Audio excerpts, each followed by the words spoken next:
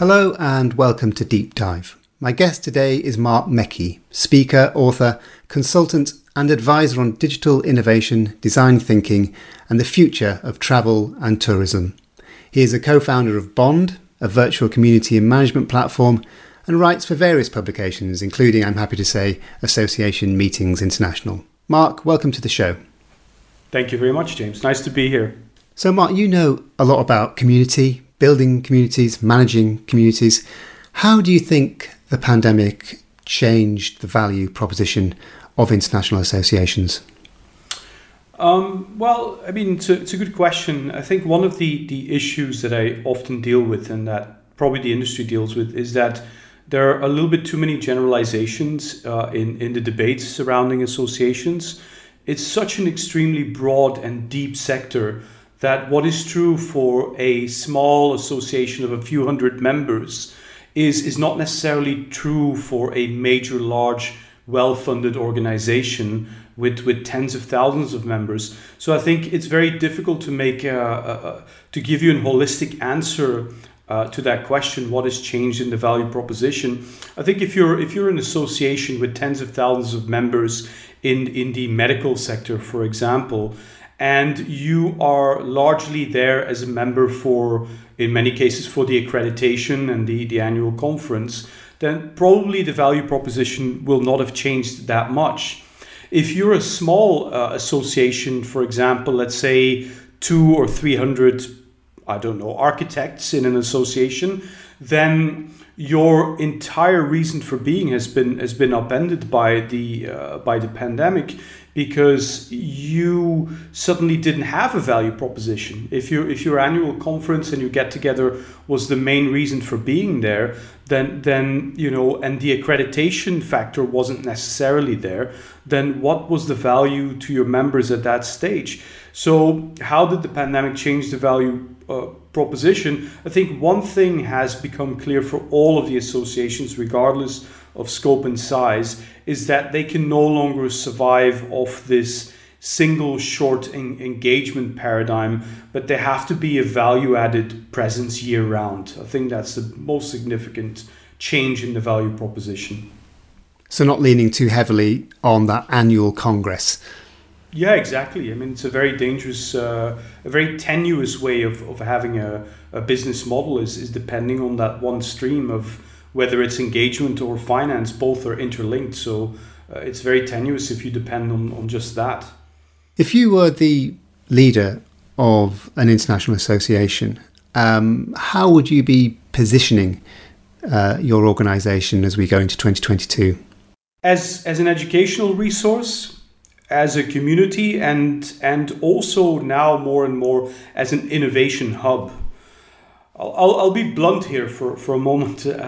Too many associations are terribly old-fashioned, and many of those proudly so, it seems. I often detect a kind of pride in the conservatism that still prevails in much of the sector, and this almost devastating ethos of we've always done it like that is still very pervasive, and it threatens to condemn many associations to irrelevance in the future, because the forces of change that have been unleashed are not going back in the box. On the contrary. So I would stay abreast of what is happening outside of the sector and outside of the industry my association represents, and then leverage those observations to revitalize my organization and its value proposition. So, for example, one of the most active fields of investment and innovation globally in the last few years, and certainly accelerated by COVID, is education. Right? Upskilling courses, lifelong learning initiatives, niche certifications, cohort-based learning, all of these witnessing tremendous growth and innovation. Training companies offering both on-site and virtual learning are booming like never before. And as an association, you are presumably the guardians of a tremendous amount of industry or sector-specific knowledge, more so than any of these very broad for-profit learning companies who have to painstakingly go looking for specialists every time. So I would leverage that and use the knowledge of your community to to create a learning environment that benefits your members, but also the wider industry. Right? There are people out there on YouTube teaching all sorts of things individually, not even as part of an organization, and they get more views than many associations do in 10 years. I mean, as an association, you have the aggregate of the world's most important knowledge neatly segmented in the form of associations, and very few actually really doing something with that. So that's really where I would start.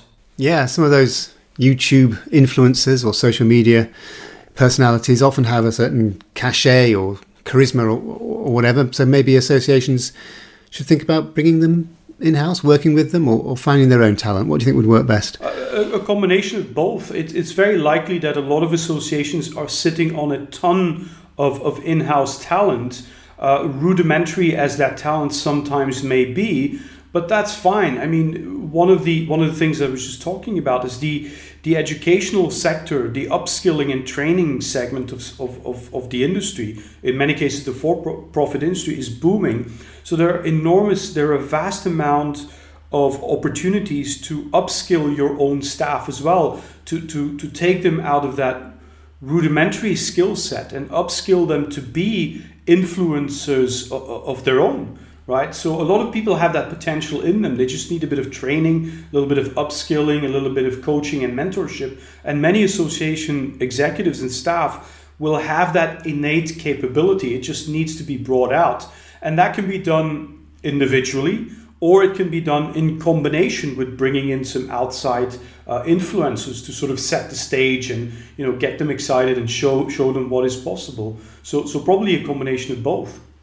And for a lot of associations, I suppose they used to be the gatekeepers of information. Their monthly journal would be something that their members eagerly waited for, and the wider community eagerly waited for, because it contained information that you couldn't find anywhere else. And now the internet has kind of undermined that business model.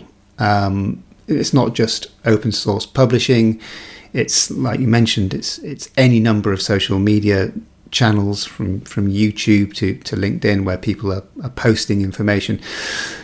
Maybe for a lot of associations, especially those that don't have such a specialty, maybe for those associations, it's now time to think of themselves as curators of information rather than gatekeepers of information, so they can package up information that may be out there but difficult to find in the white noise, and they can put their seal of approval on it, perhaps.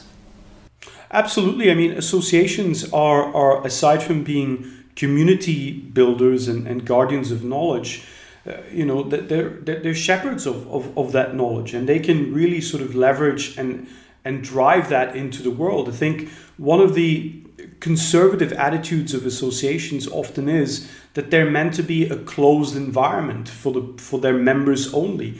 And I think we're going into a more of a top-down world where, yes, you are a quality label, but your purpose is no longer to contain information within a small walled environment of members, but leverage the knowledge, the aggregate knowledge of all of that community and bring it out into the world. So going from closed and looking inward to being open and looking outward. While the closed aspect of it is no longer we're going to be a walled garden. The closed aspect is more that we're curating very carefully who we let in and who we allow to be an advocate and who we allow to put forth as a speaker, as an authority in terms of that knowledge. That's more where they ought to be. Okay, so we've seen a lot of activity in the meetings tech space over the last 2 years, including heavy investment in virtual and hybrid platforms, a lot of merger and acquisition activity. What conclusions do you take from that, if any? Yeah, there's been a lot of activity, that's for sure, especially in the last 24 months, as one would expect in a pandemic when everyone is locked in. But, one conclusion that, from my end, that may surprise a little bit, is that digital meetings tech is still embryonic, and that we really shouldn't derive too many conclusions at all from the flurry of activity in that space. compared with the sheer size and scope of the meetings industry and of meetings in general, because let's not forget that the majority of meetings still happen outside of the meetings industry, right? You and I hopping on a Zoom call is also a meeting, but we didn't get a meeting planner involved. So it's more than just the meetings industry. The current size of the digital meetings tech space is comparatively tiny. So yes, we've seen some eye-watering funding rounds, but in the grand scheme, those were just rounding errors. So to me, the most important conclusion to take is really not to take any conclusions, and certainly not to believe that this is now how we do things. And the future of digital meetings is somehow decided. Far from it, right? We're in a very early and highly experimental stage of the development of these digital realities. And that is a phase where the very human urge to derive conclusions ought to be suspended entirely, right? Don't conclude anything. Instead, experiment as much as you can. There is no wrong way to use these platforms and technologies. And over time, what happens is that they will find their natural place in the meetings industry, and they will be leveraged to their full potential as and when that is appropriate, right? There will be an equilibrium that replaces this ridiculous false dichotomy between the merits of digital versus face-to-face. For example, if indeed it turns out that COVID will become an endemic illness that flares up significantly during the winter months, then perhaps those periods are when digital platforms really shine, while the summer months may be reserved for face-to-face events and conferences. That's a form of equilibrium, right? And so right now we're still in the shiny new toy phase, where these new possibilities are somewhat unjustifiably glorified, which, as we've seen, then leads to them also unjustifiably becoming vilified by more conservative peers. So it's a false dilemma that is typical of the early stages of a new wave of innovation. Yeah, and that also applies to public discourse in general, especially the stuff we see on social media, this idea that it has to be one or the other, this kind of binary thinking. And I suppose that's one of the things that's frustrated me about the conversations that have been going on online within the meetings industry over the last 2 years. What often seems like a rather sort of artificial conflict between face-to-face and virtual. And I wonder if how we meet is as important as people seem to think in terms of, learning outcomes and the experience, or whether what we're really seeing is a bit of a turf war between competing suppliers to the meetings industry on the one hand, destinations and venues, and on the other hand, tech suppliers. Yeah, that's how it's being portrayed on social media and across all these social channels, because as you rightfully point out, that's how it's always being done, right? In a way, I think it's normal because we like to have structure. The unknown is not a comfortable position to be in, so it makes sense, cognitively, it makes more sense to be in one or the other camp, not somewhere in the middle, because that's a very uncomfortable position to be in. So you pick your camp and you sort of entrench yourself and dig in, and then try to come up with as many arguments as possible. But I don't think that's the fault of the technology itself. The technology itself doesn't have agency. It doesn't decide how it's used. That's mostly because in the case of technology, the commercial players who leverage all of that new technological might, they like to spin those stories, right? If you're a tech company and you leverage these brand new technologies, then obviously you want them to be seen as not a solution, but as the solution. And that's where you get these kind of dichotomies, and that's how people phrase it. And the reality is, as I was pointing out in the last question, is that really that's a hallmark of the early stages of a new wave of innovation. What happens over time is that you get an equilibrium, right? You get this equilibrium where people start putting it in the right context and they start using it to their advantage as and when it is to their advantage to leverage it.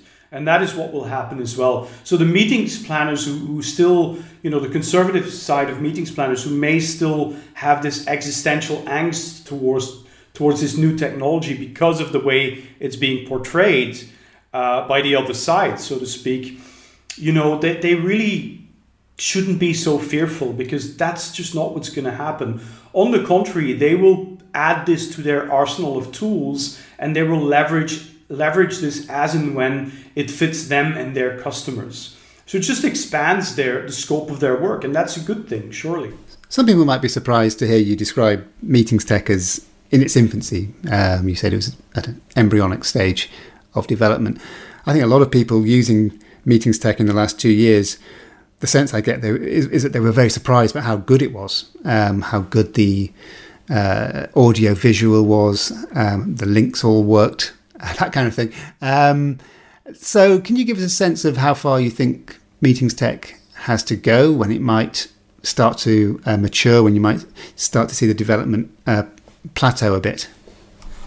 It's notoriously difficult to predict anything in tech, but I would say if you take recent history as a bit of an indicator, again, not to fixate on specific timelines, because that's pretty much impossible because of all of the variables involved. But if you look, for example, an exercise that I recommend doing when I talk about technology and innovation is look at you can find this online, look at the first versions of some major platforms that everyone knows. Right? Look up the first version of the website, or because it's still a website, the website that is Amazon.com or Facebook or eBay. And just look at those first versions and see how rudimentary they seem to you now, while at the time, several years into their existence already, I'm not talking, the first day, but several years into their existence, they were already dominant platforms. They were already trendsetters in their respective industries or segments of industries. I mean, they were already destined to become the greatest new things in the technological world. But just go back and look at how rudimentary those website pages were. I mean, Facebook didn't even have a wall in the beginning. People forget that. Amazon was just a bunch of hyperlinks on a page. And so it takes, even at the blistering speed of those companies, because they've had unprecedented investment and growth, as we all know those stories, but even at their speed, it took them a solid 10 to 15 years to get to a level of maturity where we now say, like, okay, they're absolutely dominant. And so it's very reasonable to predict a similar timeline before we can say that any kind of event tech reaches a level of maturity that we say, like, okay, this is now fully mature, where we look back in 10 years at the event platforms of today, and I won't name any names, but we all know the so-called big names in the field, and it will look absolutely childlike, rudimentary as they did back in the day. So this idea that this is now in any way settled is ludicrous. I mean, we're looking at a much longer timeline. The Facebook wall. I remember the announcement. I remember people getting excited that Facebook now had a wall, but I can't remember what was there before the Facebook wall. Well, it was just profiles. You could click around, you could find old friends and view their profiles. That was it. There was no updates, there was no wall, no like button, there was no interaction of any kind virtually. So it was very, very basic. Just want to speak a bit more broadly about technology and how we engage with it. It just seems to me a lot of writers, futurists, thinkers on the subject tend to frame technology in almost evolutionary terms, as though every new invention is part of some natural progress that is inevitable, and we are just going to get swept up in its path, and we can't really do much about it. And while I can see the logic of that, I do have a little bit of a problem with it. To me, it seems to strip humans of their agency, and it's a narrative that seems to suit very powerful vested interests in Silicon Valley, basically. So I just wanted to get your thoughts on that, how we should look at technology and how we should engage with it. What's the healthiest way to engage with it? Well, I mean, considering the profound effect of technology on the world in general and how it dominates, that's a very deep question, one that's probably worthy of long discussions and debates for months and years. But trying to condense it, it's interesting that you use Darwinian evolution in the framing of that question. Find that very interesting. See, to me, one of the most fascinating aspects of evolution by natural selection, Darwinism, is just how often it has led to nothing at all. Right? Evolution is really not a success story. It's actually a tale of continual failure over a very long period of time. Right? Most of the genetic variations that change the appearance or characteristics of offspring, they didn't yield an advantage significant enough for it to spread and become more or less a permanent new feature, right? And technology is similar in the sense that tiny variations are introduced into the technological landscape all the time, but very few of those ever make an impact large enough to become permanent fixtures, right? And those that do make it often have an outsized impact on the flow of technological evolution, while the fate of all the other small changes is oblivion, basically. Right? So similar to natural selection, the surviving features that become the new standard in the technology world do so because they offer a distinct advantage. Now, the difference is, and the question is, who gets to leverage that advantage? In an ideal world, those new creations would be democratically and equitably distributed to all of humanity to make the most of. But instead, what happens is that a small and very powerful band of stakeholders will pounce on any new advantage to leverage it for immense profit, as we've seen many times in the recent decades. So in the world of today, the bulk of our technological infrastructure is in the hands of very few companies controlled by a tiny elite.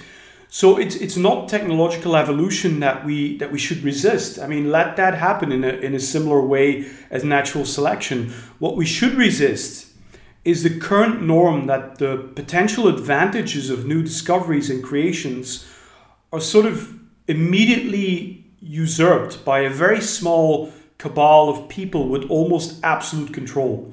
None of that is the fault of technology itself. So it's kind of a pointless waste of energy to resist technological evolution itself. If we want to control our destiny and have agency over, as you were saying, and retain our agency as human beings, if we want to control our destiny as far as technological advancement is concerned, we should resist freely handing over all that power to a small group of companies and people. Yeah, I'd just say that I agree with what you're saying. I think there's an added dimension now in that it seems to me a lot of digital technology, and here I'm talking about social media mainly, has now an inbuilt addictiveness to it, which is deliberate. And I would suggest that if you removed the notifications setting on a lot of these social media platforms, the whole business model would collapse quite quickly, because it's relying on that dopamine hit we all get when we see that we've got 50 likes or 100 likes if you're lucky. So that to me suggests that technology now, and I'm talking about online digital technology, automatically reduces human agency because there's a level of addiction. And that's something new and something that we should perhaps be wary of. Yeah, I mean, it's true. And it goes back to what I was saying. The problem is that we are still okay under the current economic paradigm that we live under and under which individually, over which we don't have any control. But the problem with that economic paradigm is that those new technologies inevitably always end up in the hands of very powerful companies that then absorb it for profit. And for profit in not just the world of today, but the world of people in general, is the best way to do that is to leverage people's addictions. Whether you're selling likes or whether you're selling cigarettes or whether you're selling alcohol, inevitably the best way to make a lot of money in a short period of time is to leverage people's addictions. And nothing allows you to do that as quickly and as affordably as technology, because, you know, at least you still have to produce and bottle and ship alcohol and cigarettes. You know, technology you can unleash basically at the click of a button to billions of people. So we have become sort of desensitized to that, and we're okay with giving all of that new technology and that power to a handful of companies. And now, of course, there's this whole metaverse thing and all the other things that are being spoken about. And we should think about that. It's not the fault of technology. It's not technology that gets people hooked on likes. It is us, all of us collectively, being okay with letting that power sit in the hands of very few who exploit it for profit, right? And I don't presume to have the answer to that, because we do need a system of commerce. We do need companies. We do need companies to thrive and build innovative solutions. But somehow we have to claw back some of that authority that we've willingly given them to create more systems of addiction, because that's not going to stop. That's going to accelerate dramatically in the coming years and decade. And obviously there are issues here for anyone organising business events or international association meetings, not least around issues of privacy, data, all that kind of stuff. You mentioned there the metaverse, Mark. What can you tell us about that? Or is it still so embryonic that it's all just a bit of a pipe dream? Yeah, there won't be a metaverse. Not for a very long time, and probably not ever. Not, at least not in the truest sense of a word that is admittedly very vague and ill-defined to begin with. The metaverse is a good example of a new wave of technology being claimed by a small number of ultra-powerful companies who want to give it their own spin, essentially. But what it would have to be, the metaverse, to truly live up to the metaverse moniker, is a global, real-time and interoperable sort of three-dimensional space where anyone can choose to become part of a digital mirror world. And you should be able to roam around the virtual equivalent of a global society and be able to avail of all kinds of services and engage in commerce and collaboration and much more. And that vision of a metaverse, which is the true concept of a metaverse, that's a pipe dream for, at least in the short term, and short term I'm talking at least 10 years, for technical reasons mostly that I don't want to get into too much.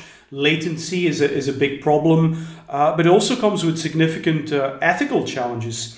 However, what you already see and what will happen is that a lot of companies will jump on the metaverse bandwagon and start selling 3D plugins to events platforms and applications as their metaverse product.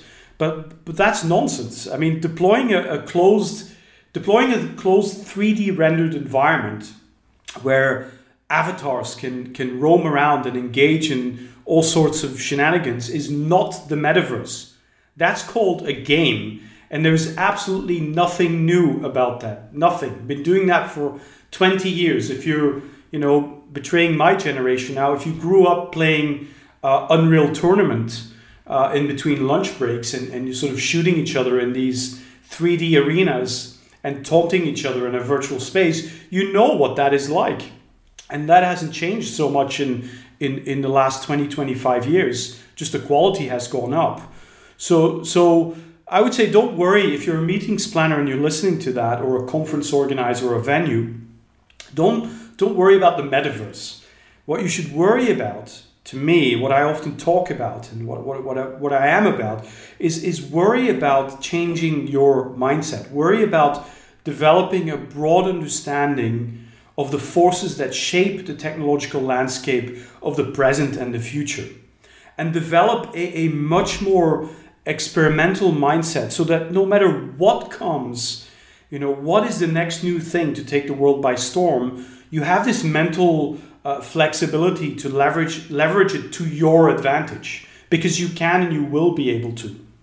No matter if it's the metaverse or some new thing, or NFTs or DOAs or any of the other buzzwords that are currently floating around. most of which no one will be speaking about in 5 years, by the way. So do a bit of background reading, a bit of wider reading, get behind the headlines, try and understand the scale and pace of technology and how it might affect your organisation and how you should respond to it. But don't worry too much about something called the metaverse appearing as a product anytime soon.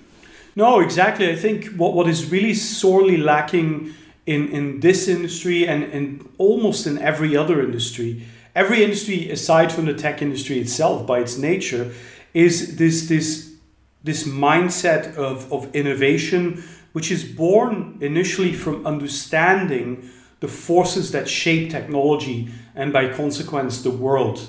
Understanding the history of technology, where it has come from. And this has been true throughout history. It's a cliche in history teaching as well, but it's true, is that you can't really understand the future and where we're going unless you know where we came from. That has been true, generally speaking, in historical terms. That is especially true in recent technological terms, right? You don't have to even understand and grasp what the metaverse is, because even the people developing it don't know what it is. They sort of iteratively are growing and sort of rolling with the punches, if you want.